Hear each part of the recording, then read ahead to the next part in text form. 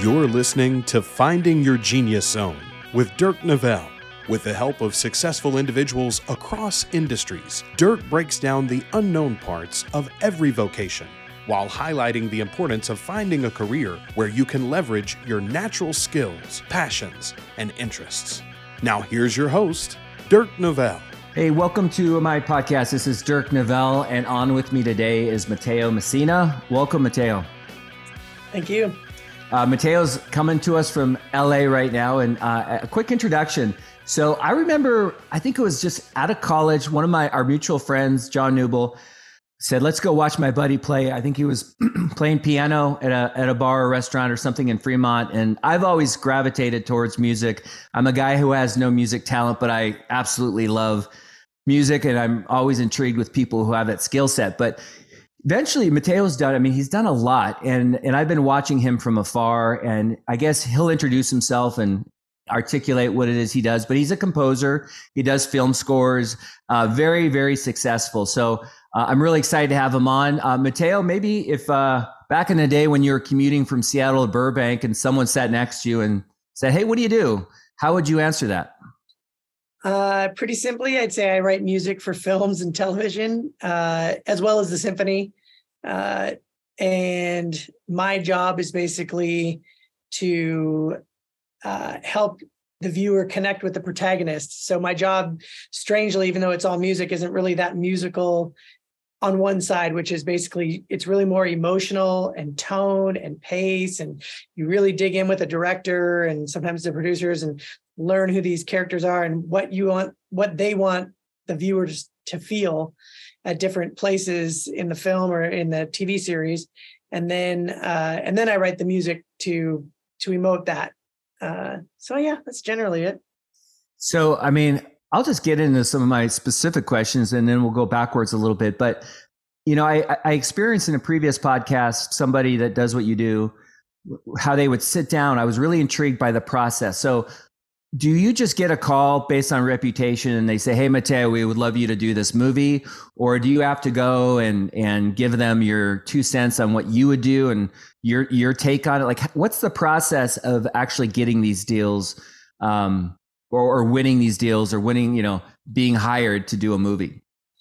It's more of the former and a little bit of the latter. The former being, once you do movie music for film studios, like my clients are like Netflix and Disney and NBC and Paramount, Sony, and then certain production companies like Adam Sandler's, like Happy Madison or A24 or these different companies. And once other people see like, oh, they used him, we should get that guy. And a lot of times it's and early in my career, there's that poster, like, let's get the Juno guy, and then it turns into, then you do another film and that one's a hit. Oh, let's get that guy.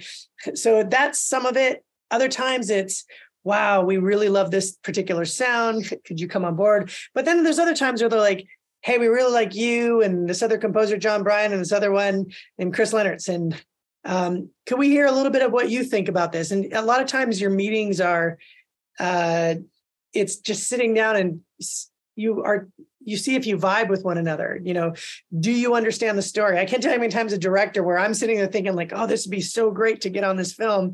And then the director goes, did the film resonate with you? Did you like it? I'm like, yeah, and although I have been honest before too, where I'm like, I'm not the right person for this film.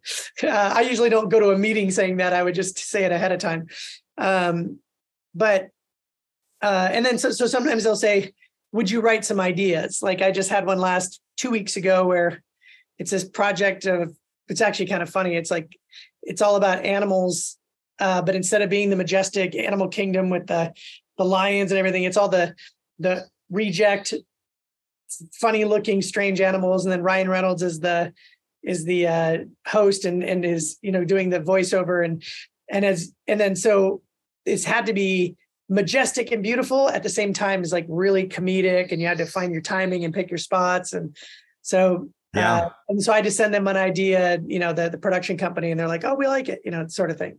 So I'm curious, can we go a little deeper there? Cause like, I'm thinking, listening to you and I'm like, So it's beyond music. It's also a feel for like reading the movie, the room kind of thing. Like you got to know like the genre, maybe the era and what music was prevalent. Like, but you must have, is that like a skill set of like, I know all these instruments and I know which ones would go well here. Like what's the skill set for that? Because it's not purely just being a music guy. Like you also have to have a real feel. And where does that come from? Well, just to clarify, it's not necessarily just genre or, it's actually more creative. It's not like you have to follow the tropes. In fact, the movie I pointed out earlier when we did Juno, like no film score, especially comedy, ever sounded like that. And, it was like, well, why don't we try this? And so you're not being hired to replicate anything. You're not being hired to, you know all the instruments, like that's not what it's about. It's really, hey, what can you bring to elevate this? What creativity do you have that can elevate this project? So, on the Adam Sandler project I did a couple of years ago, that one was set in Hawaii. So I was like, I'm going to study up on some Polynesian music and rhythms and things like that. So I would do some homework, but other times, like I did a show called Casual. It was like one of the very first shows on Hulu, and it went for 4 seasons. And I remember when doing that, it was like these characters and they look like they have it all together. And then it was a kind of a beautiful story because it was a love story about a fraternal one, a brother and a sister. It was not romantic. And you just see, as the story goes, you see how broken they really are inside. And so when I went to write the score, I was trying to figure out ways that would things that would reflect that. And I thought, what if I pick these interesting instruments, these organic instruments, so it feels very organic and whatnot. And then I was like, and then I get all the musicians in, I maybe have 6 or so of us, and I go, all right, nobody tune. Like we everybody tunes once and then nobody tunes for the next 2 hours, 3 hours. And what happens is the instruments start to fall out of tune. And so people are playing them beautifully, but they're just not quite right. And it's great because when you hear the score, you're like, man, this sounds cool, but there's something not quite right. It was exactly those characters. Those characters they had this beautiful sheen, but underneath it wasn't quite right. And so that's what you're being hired for. Yeah, I love it. Yeah. And so I'm thinking, is that like you up all night or like a week? Like, I know it can probably vary. Sometimes you hit it like right away, or maybe it takes like, what's it like to put something together? Is that an all nighter that you're addicted and you can't go to bed and your wife's like, come to bed, but like, I'm almost there? Or like, how does that work? Is that something that you can do just sitting down one time, or does it take a long time to put together? Both. People ask, like, do you ever get writer's block? And I'm like, no, I can't afford writer's block. I have young children. And I've also found too, with young children, I tend to find the economy of my time. I'm much more wise about it. Earlier in my career, I would work till 7 or 8 every night. And my friends would go, man, you work harder than anyone. I'm like, I never thought about it because I really love what I do. Yeah. And I would be so excited. So there are times where when you get in the flow, you just want to keep going. But I've also learned now, being 20 plus years in this industry, especially when I'm on something really time consuming where I have to just dig in every day, I realized like it doesn't pay to go till 3 a.m. It pays to go till like 10 or 11 at night, get a good night's sleep, get up really early and go for a run, and then jump back into it. So you can, I play the long game more. Even though I'm inspired, I'll just go to bed dreaming about it versus like staying up all night. Oh, that's good. I am curious. Like I'm really into meditation. What do you do to get into that space? Like you got young kids. That's awesome, but it's also stressful. You got a wife. I mean, you got a lot going on in your life. You're involved with the Seattle Children's Hospital. When you're stressed out, like, is there something that you do just to kind of chill out, get your mind right? I think a lot of it actually is more like location, like a setting. So I know that when I come out to my studio, usually I'll have a studio where we live because I just want to see my kids grow up. And then I'll have one maybe a mile or two away. Since the pandemic, I haven't set one up a mile or two away. It's really not a purpose for it yet, but I probably will in another year or two. But it's when I move myself into my creative space that I'm like, okay, this is my spot. Like next to me is my recording booth and then there's, I just kind of have my zone of what I want. But the other thing too, I realized like when I was commuting from Seattle down to Los Angeles before I was living here, so I'd lived here once before, then moved back up and then moved back down. I basically would have a little keyboard and I have my laptop and I'd have my headphones, I have my gear, small amount of gear, and I would write anywhere. So I'd be in the morning, I might write a little bit for an hour or two. I'd run down to SeaTac, jump on a plane, I'd land and I'd have a meeting maybe at Universal in the afternoon. But I was like, oh, I've got 2 free hours. I would always go into Warner Brothers. I had one of my music editors always said, use my writing room. So I would go in there, plug in everything and just start writing. And then I would do my meeting and then I would go over, stay at a friend's, and then I would sit in the backyard and do all the same thing over again. And so I realized I could write anywhere, but I've also found I do love going into a space and having all my instruments around me and feeling creative. No, I love it. You referenced Juno, which is, I love that movie so much. What was from start to finish? Was that like, okay, you get a phone call and then you end up getting the gig? Like, is that a year-long process, like, or is that 6 months, or how long do those kinds of projects last? They run the gamut. The quickest projects are oh shit, we fired the last music team. Can you come in and save this picture? And then you might only have like 6 weeks or, and then you see the billboard, for the movie coming out and you're like, that's a lot of added extra pressure. And then there's other, I remember doing a Weinstein film and a couple others that were well over a year. You start early, you might come in before production, work on what are called pre-rolls or prelays, things that the actors need to hear on set.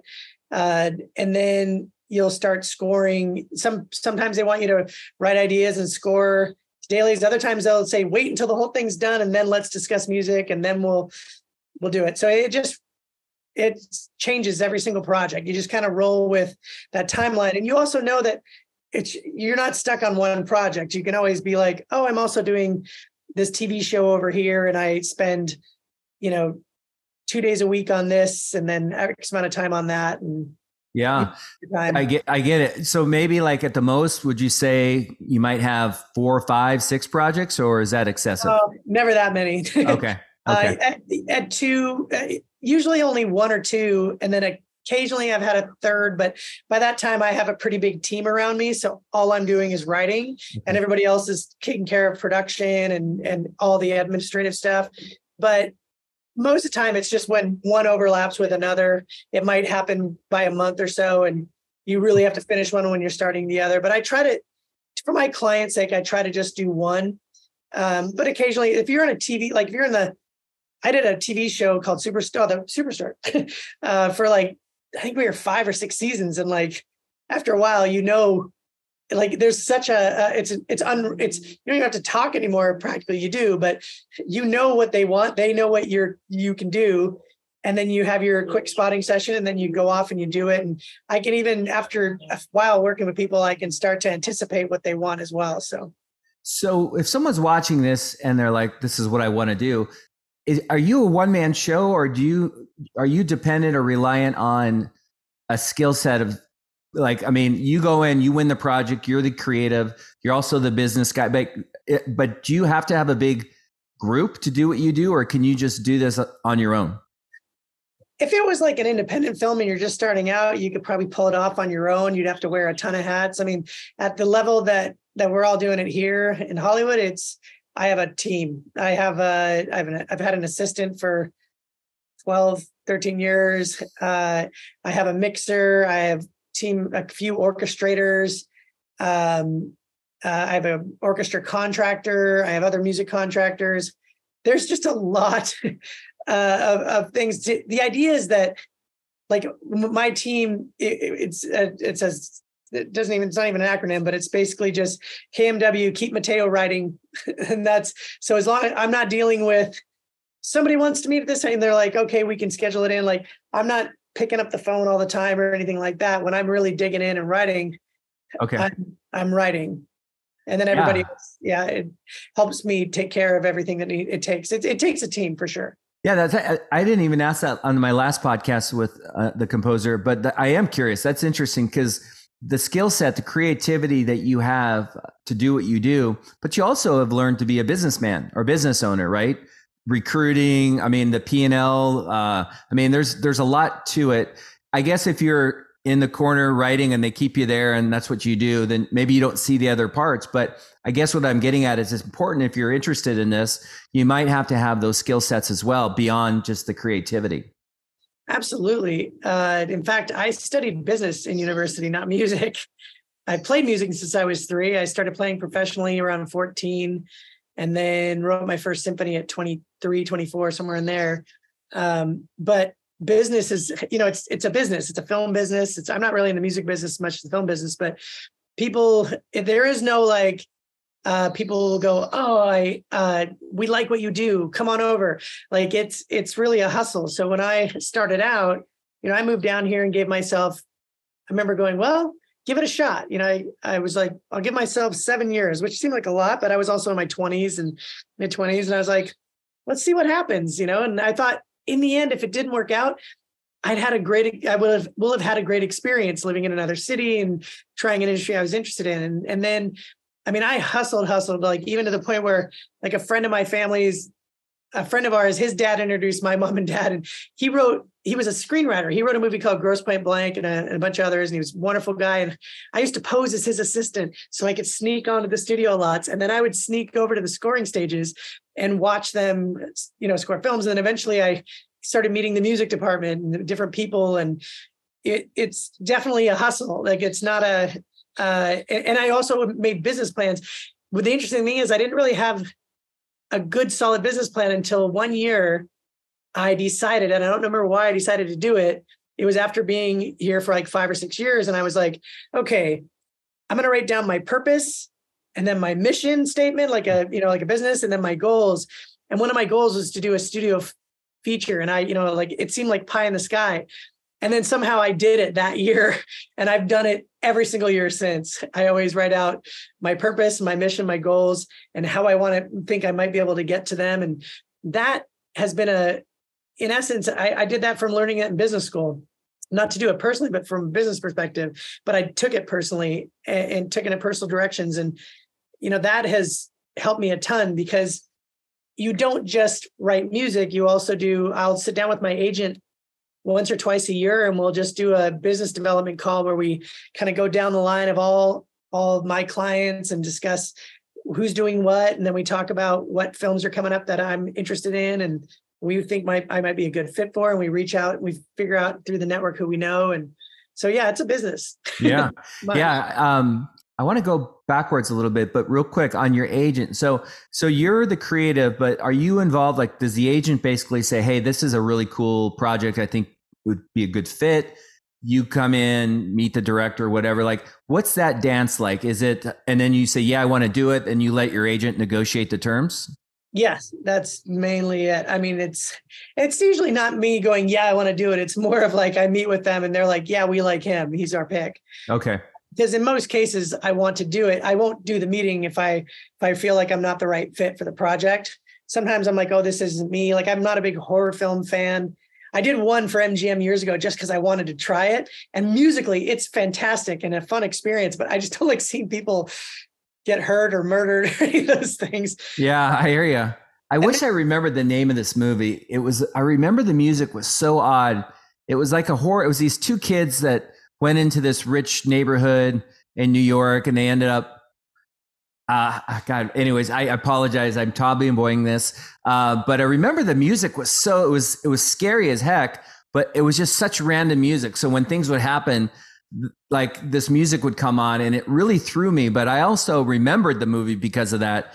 So I wonder sometimes if that's a tactic or a strategy just to kind of shock the audience. Well, music is incredibly impactful in that genre because it plays so much more than most other genres because you are basically giving the audience like, just tremolo strings, like you'd heard from a Bernard Herrmann score on a Hitchcock film years and years ago. Those cue us in a way. But like when I did that one, there was a construction site near me and I said, hey, can I borrow some stuff? And I recorded like skill saws, and I would take a concrete desk and scrape it across, a desk and scrape it across the concrete floors in this place. And then I would mix that with the string orchestra and all these different instruments. And what's fun is, the music is more telling in that space because somebody might be walking down a hallway. Well, if they're walking down a hallway with nothing in a horror film, it's not that eerie. But when you start playing things that make people feel uncomfortable, they know something dangerous around the corner and they don't know what. And you don't know when that's going to happen. And then you get to do the jump scares and all that thing. So I talk about it with excitement, but in the end, I've also turned down projects like that, even though, just because the content always gets me a bit. Yeah, I'm not into scary. My son is, but I'm not. So I'm curious. So we go back in time. I know that you went to Kennedy, went to Western, and then you worked for a VPN company. And what's interesting is like, I'm thinking, okay, I was in that world too, but here you are, this creative guy that loves music. That's your passion. Do you remember your mindset or like what you were like back? Were you just like happy doing something totally different? Or were you just jonesing to get out?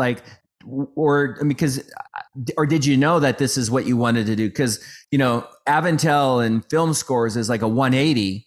And I'm curious, a lot of times people watching this right now might have those voices in their head where they're doing a job that maybe they're not crazy about or they can't stand. They really want to be an artist or a painter or whatever.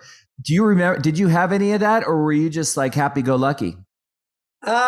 The latter, but I can tell you why. I was very happy doing what I was doing. I really enjoyed it. I remember graduating university going, hey, this new internet thing, maybe I should get into whatever e-commerce is, because that sounds like an interesting place to be. And how will all this work? And I interviewed at Amazon actually back in the day. And I written my first symphony, like I said, around 23, 24, somewhere in there.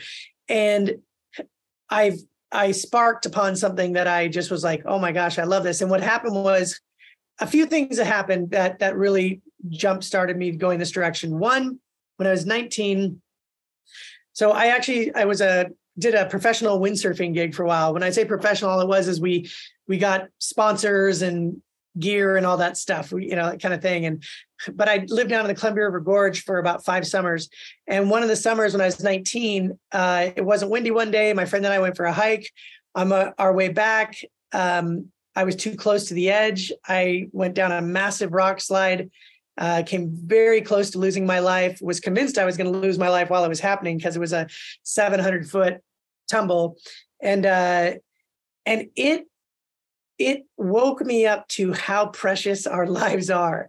We are only here for a finite amount of time. And when you face death, it changes you in what I think is a really positive way, because then you aren't trite about anything. And I remember back then going, I'm always going to be good to my friends and my family, but I'm not going to do anything to please anyone. I'm just going to do what makes me happy. And that's all that really, and not in a selfish way, but in a way that is like, yeah, you don't have to impress anybody. You and I could finish this conversation. One of us gets in a car and done. You just don't know. And so that combined with, I discovered a technology that would allow me to take my piano music and I was like, oh, I could write a symphony. And it was just an idea. But then I went down to the symphony hall and convinced them before they were even open, and convinced them to bring me in and premiere my first symphony there. And then when I finished that meeting, they were like, you're going to be our 9th and 10th concert, December 5th and 11th. We look forward to seeing you in 7 months. And I walked out onto 2nd Avenue and went, oh shit, I got to figure out how to write a symphony. But it was very motivating, and it was a fun adventure. And I was like, let's see where this goes. And what it's done in my life is it's allowed me to kind of give this, I have this spirit of say yes and see where it leads you.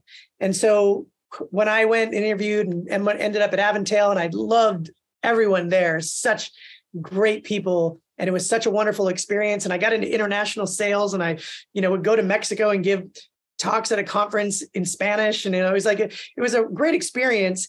But then once I had done my first symphony, somebody, a friend of mine from the windsurfing world, was going to university down in I think it was called the Academy of Arts in San Francisco. And he said, "Hey, will you write the music for my short film?" And I was like, "I don't really know how to do that." And he goes, "Well, you didn't know how to write a symphony last year." And I was like, touche. And so I wrote it, and I fell in love with it, because back then I was performing like 3 nights a week at the Cloud Room and, in hotels, Starbucks, all over Seattle.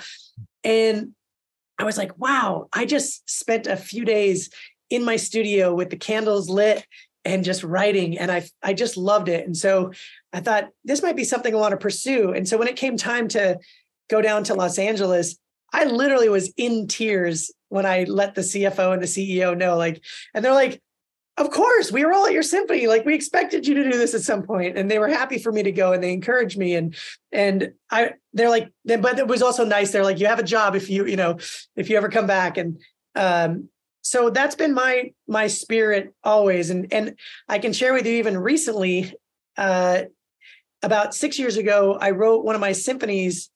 I'm on Symphony 24 now, so it was probably Symphony 18 or so. And it was a narrative, and I'd never written a narrative before. And I don't know what compelled me to do it, but I started writing it. And after a while, I was writing on these yellow legal pads, and I reached out to a director I work with, and he goes, "Hey, this is a screenplay." I'm like, "What?" He goes, "You're writing a play."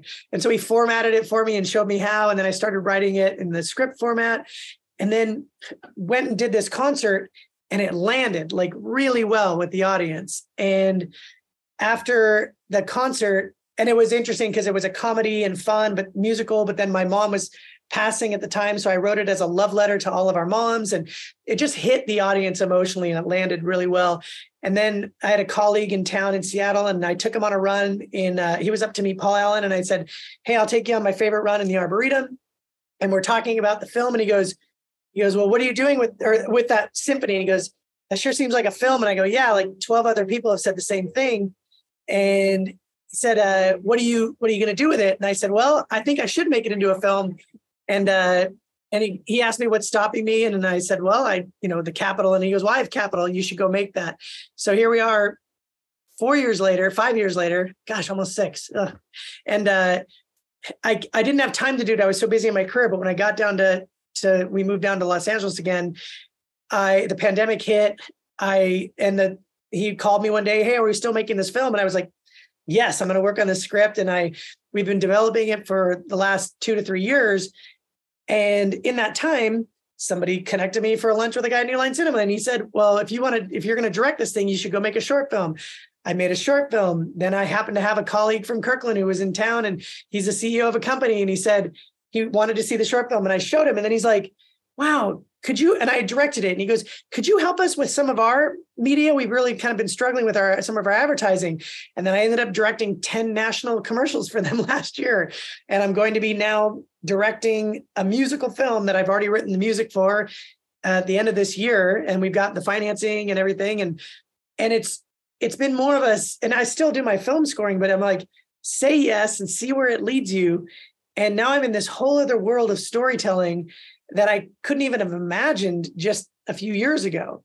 So that's the attitude I take, is be open. I love it. I mean, with every guest, there's a verbiage on the button, the image, and I'm going to use "say yes and see where it leads you." I think that's brilliant. So I am curious, I hope this isn't boring for you, but when you talk about writing something down, I'm guessing it's non-lyrical, right? It's just music. For the films, yes. Yes. Occasionally I get asked to write something, write a song. But most of the time, just so you know, in the film music world, there's a music supervisor and a composer. And the music supervisor is the one that actually goes out and finds all of the songs. They have a budget. And so when you hear that favorite pop song in a film, that's what they do. And then I'm working in lockstep with them going, "Hey, you changed that Aerosmith song to this song from Jet. And it's a different key. So I need to, is this the final? Because I need to change the key of what I'm writing to come out of that song into the scene or whatever it may be."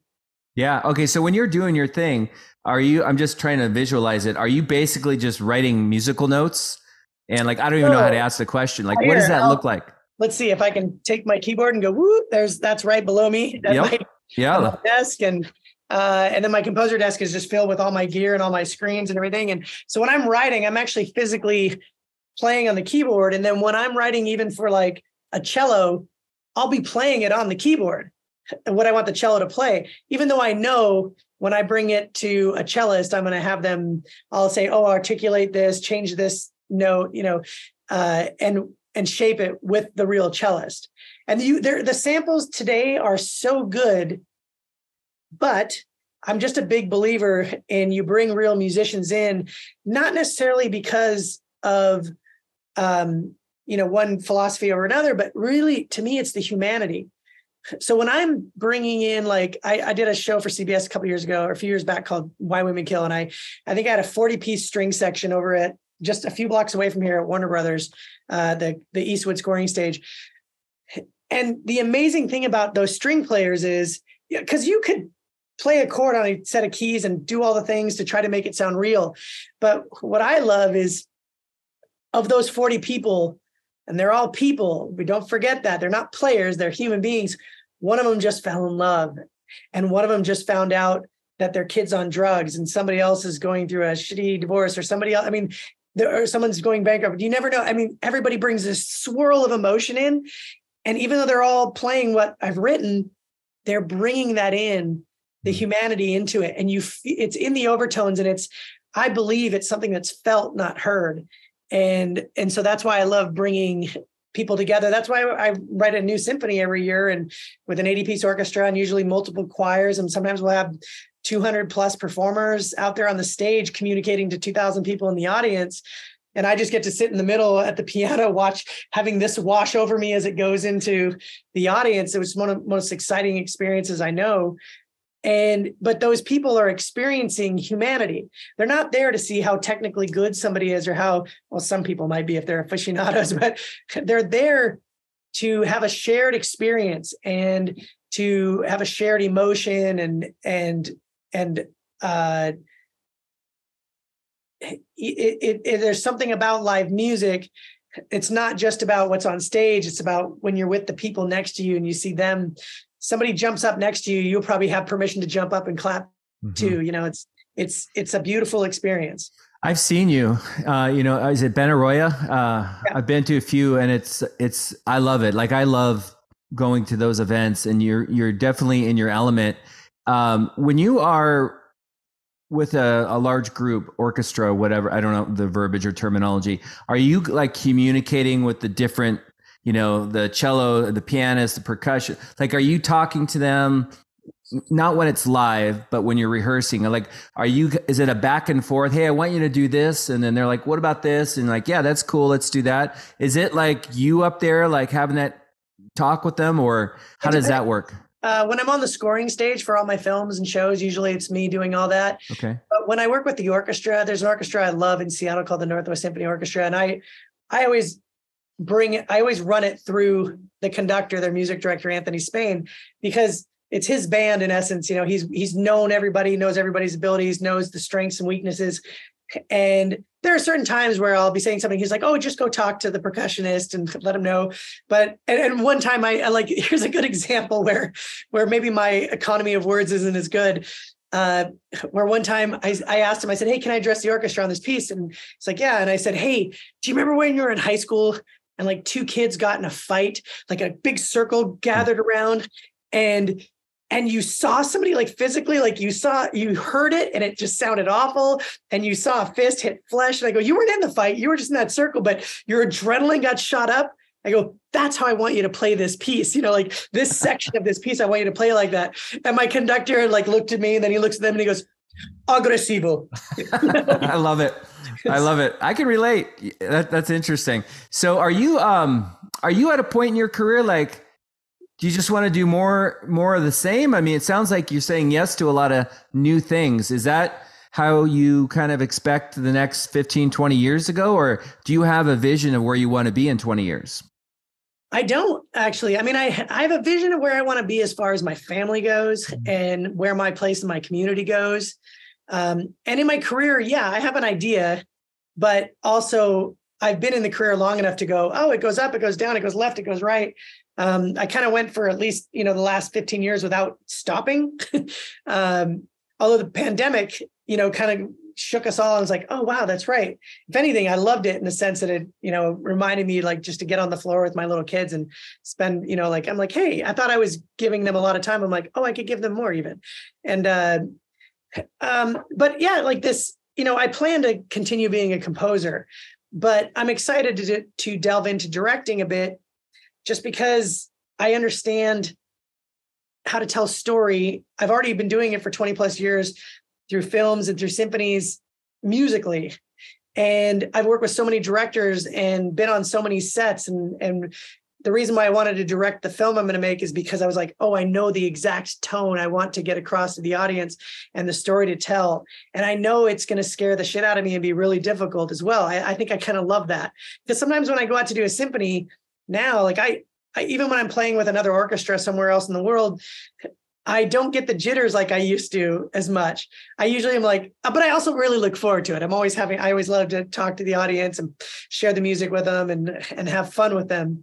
But I like keeping myself open. So I give myself a direction, but and my direction is to continue film scoring because I love it. It's something I know I have a muscle in now. After 20 years, I feel very confident in my abilities.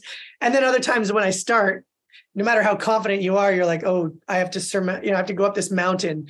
And the only way I know how to do it is take one step, because every project's brand new. And there's no one solution. They're all different. Yeah. So there's a little bit of, like, whew, you have to take some deep breaths. But I like I said, I love being a composer. I love telling story through music. And I'm willing, I'm open to, if directing is something that might be, interesting, I'll explore it. But I really am, even the film I'm making is completely musical. In fact, it's going to be a new style of musical that hasn't been done yet. So it stays very in the musical world that I love. That's awesome. Was there a point while I was just listening to you thinking about, I saw this interview with Russell Crowe, and he said for a long time he didn't feel confident that he had made it, like even early on. And then there was a point in his career where he just kind of knew he was good enough. Like did you ever go through something like that? Like, oh my God, I feel like I'm an imposter. Like, I hope they don't find out. Or did you know from the get-go that you had it in you to be, cause you were like, Juno was a big deal. You had you've done over 200 films, I think, you've done a lot, but you talk about getting nervous, but was there a point to where you're like, I got this? Two things. One, I'll quickly correct you. I've done over 30 films and over 300 episodes of TV, but maybe TV. Sorry. That's okay. As I'm so grateful to my parents, may they rest in peace, that they instilled a lot of confidence in me. And I've carried that confidence throughout my life. And it has served me so well that my goal with any young person, any kids, is to instill confidence in them and make sure that they know and confidence is really just somebody knowing that they are loved, they are accepted, that they matter, they are significant. But I will say, all that aside, every single person, no matter how confident, great they are, goes through imposter syndrome. Yeah. So there's no possible way. So like my first 6 years, I was just hustling and trying to get on small projects here and there. Once I started doing films in the studios, for my first few years, I was like, I cannot believe I'm getting paid this to do what I'm doing. I can't believe they don't know that I don't really quite know what I'm doing. And what's cool is when I look back, I'm like, those were some really cool films, actually. And I didn't realize I was doing them a service. But once I was in about, probably a decade, I was like, oh, I think I'm adding value. And then and that doesn't mean that I detest arrogance, but I love confidence. And so I never want to go into a project assuming that I know more about something, but I do go in with a confidence of, I have flexed this muscle many times in many different ways, and this is going to be a new way to be creative. And knowing that I've done it before and always followed through and finished my projects to the point where my clients were so happy and they're like hiring me again. And I'm like, okay, that confidence carries me through for sure.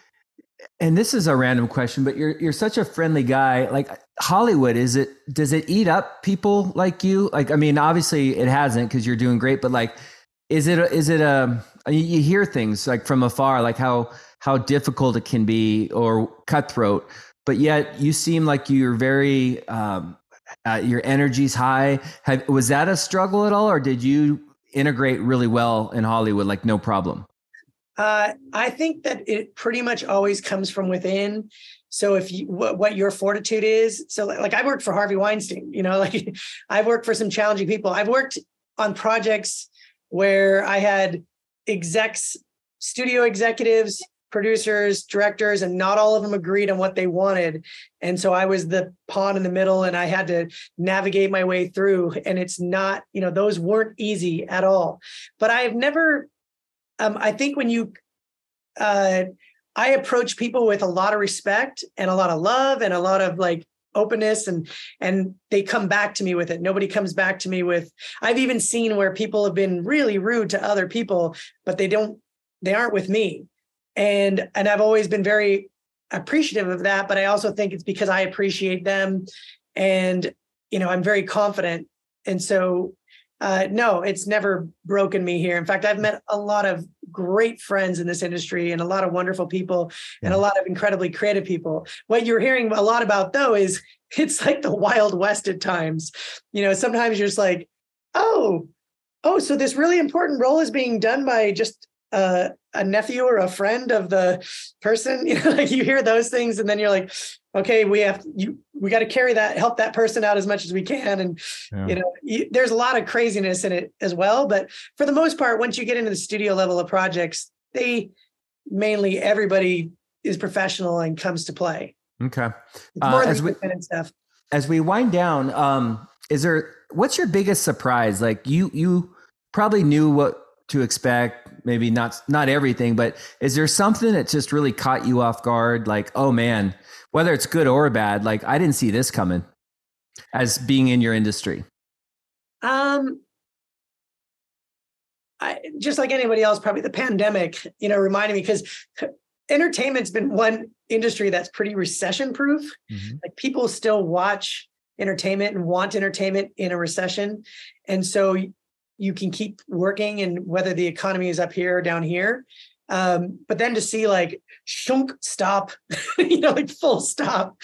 And then, thank goodness in my business, we have a royalty structure, which could, carry us through. But, just never forgetting the vulnerabilities. That caught me off guard. And the other one too is just, I'd never been fired from a job until coming to Hollywood. And like, to me, that would be something just so devastating. And I remember I was on a pilot at ABC, this was years ago, and I had gotten fired and replaced. And I was so gutted about it. And my friend, the one that I would sneak onto the lot with, he mentored me a bit too. He was older than me. And I talked to him that night and he goes, "You've made it. You made it." I'm like, "What?" He goes, "You got fired by a Wayans brother and replaced by another Wayans." He goes, "That's everybody in this entire industry. We all get fired at least once, and so that in the creative side of things, that happens a little bit more often than it would in just like a traditional job. Yeah. I've avoided it for the vast majority of it, but so that surprised me for sure.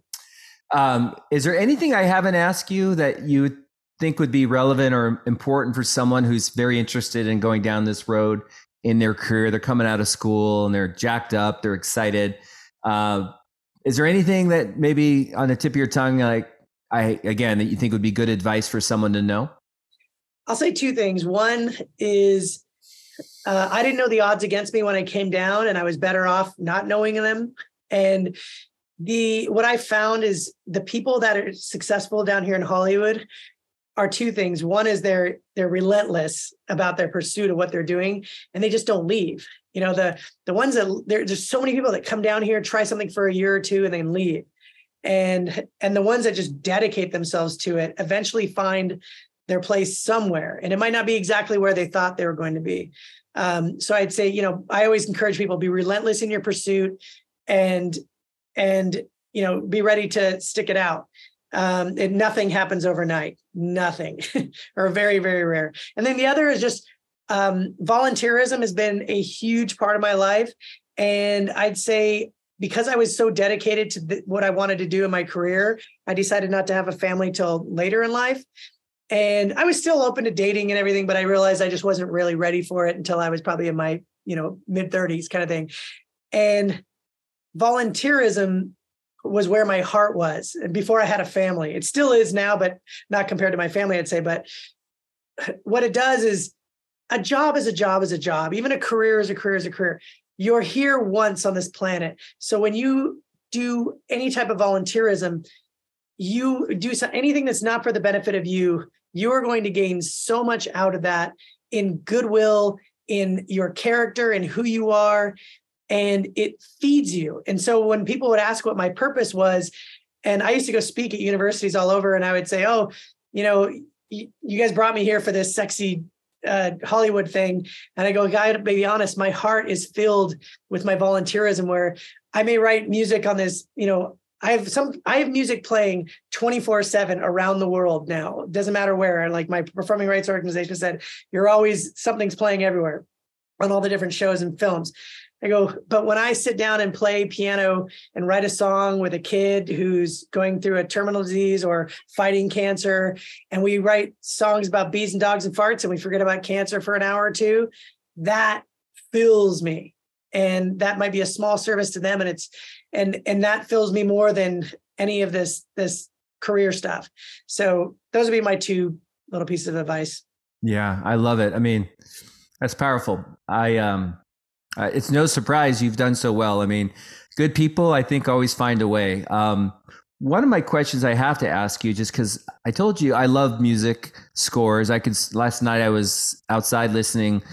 It touches me in a way. Like, I mean, I'll cry. I mean, it's a powerful thing for me, the music. And I'm curious. I tend to love like Cinema Paradiso, Somewhere in Time, The Mission. Like, I really love those types of scores. Do you have a Morricone? Yeah, he's amazing. Do you have a favorite kind? Or, I mean, you said you don't do horror flicks, you don't like to typically, but is there a composer or a film score like that you'll listen to on a Saturday night when you're having a glass of wine with your wife that you love, or that you said is maybe your best or your favorite? I would say, well, just from a personal standpoint, my favorite, and it's so funny you mentioned it, my favorite all-time film score is Ennio's The Mission. It's especially with the juxtaposition it had in the film and using the native choir with the orchestra. It's just incredibly beautiful. As far as the kind of films that I seek out to write music for, it's any film with heart. So I end up doing a lot of comedies with heart, because then while I'm spending time working on it, like I will say early in my career, I had an opportunity to do a project that would have been my biggest moneymaker for that decade, probably. I mean, it was fantastic. It would have been great. And they sent me the ideas of what I was going to work on. And it was like the most depressing, sad, harsh, violent, things. And I was like, I realized I was going to have to spend 8 to 9 months a year for the coming 4 or 5 years, at least, to be working on these things. And that would be in my life every day, all day. And I was like, I said no to the project. And it was hard to say no to, because it would have bought me a house in the first year. It would have done so many things, and it would have been phenomenal financially, but it just wasn't me. And I had to respect that. It was hard to say no to that. But so then I've sought out, I'll do dramas and I'll do different types of movies, but I tend to gravitate towards ones that I know are going to put something warm in people's hearts when they watch, and when they walk away talking about it, something that they can feel good about or be inspired by. That's not every one of them, but it's a lot of them. I love it. Last question. I know you've done a lot. Is there one project you've done, TV or film, that you're most proud of, or one that just felt really good? Probably one that I'm most proud of. It's probably wasn't even that well known. It ran on NBC years ago. It starred John Malkovich as Blackbeard the Pirate. It was called Crossbones. And my wife was pregnant, and with our first of our littles. And I got a call. I was just finishing a show at NBC. I was having lunch with the VP of music there and on the studio lot, and I showed her the ultrasound, like, hey, guess what, and then she said, hey, by the way, I'm throwing your hat in the ring on this project. It's action and drama, and it's about pirates and all this stuff. And I was like, okay. And then, we talked about it later, and I go, hey, normally this, my agent would never put me up for something like this. She goes, yeah, but I've been to one of your symphonies. I know you're totally capable of this. And then, so I put together music, sent it over that night. And it was really interesting because the show was being shot in like Puerto Rico. The writer was in New Zealand. The director was already back in Ireland. He was an Irish director. Like, it was just people from all over the world. And she said, hey, they really like your music. Can you meet tomorrow at 10 a.m.? And I was at the Burbank airport about to get on a flight. And I had a meeting with all these people in different time zones, like 8 people. And I'm going to butcher the accent a bit, but the director just said, all right, Mateo, hand on your heart. Can you do this? Can you really do this? Because they needed to have 10 episodes done in 33 days. Usually you get like 4 months, to do something like this. And it was going to be the most accelerated timeline I'd ever worked on. And I had my phone in my hand, and I put my hand on my heart, and I said yes. And then I got on the plane. And when I landed, I had a message saying, okay, they want you to do it. Start immediately. And it was the most intense experience. I put my team together really quick, but I wrote over 300 minutes of orchestral music to picture in 33 days. And it was one where I was talking about before, where instead of staying up all night, I had to play the long game. And so I would get up every morning early, go for my run, come in right up until dinner time, go for a walk with my pregnant wife, have dinner, get back right until about 10, go to bed. Did that for 33 days. And at the very end, I finished, and I didn't know what to do with myself. I didn't even know. I walked outside and washed my car. Like, I just was like, but what was great was, it was also the most money I'd ever made in a short amount of time. And we were about to have a baby, and it was a total. So when I look back on it, the way my team, I was able to inspire my team, and I love all of them. And I was able to write this massive amount of music, and it turned out really well. Like, people really loved it. So yeah, that's probably one of my more favorite projects. That's awesome. Well, listen, you've been super helpful and friendly. And I mean, anyone watching this, I'm sure is going to benefit a lot. And I just want to say thanks, Mateo. You were very generous to come on, and I look forward to your future projects. Oh, thank you. It was a lot of fun meeting with you. All right, Mateo. Thank you so much. Sure, Dirk. All right.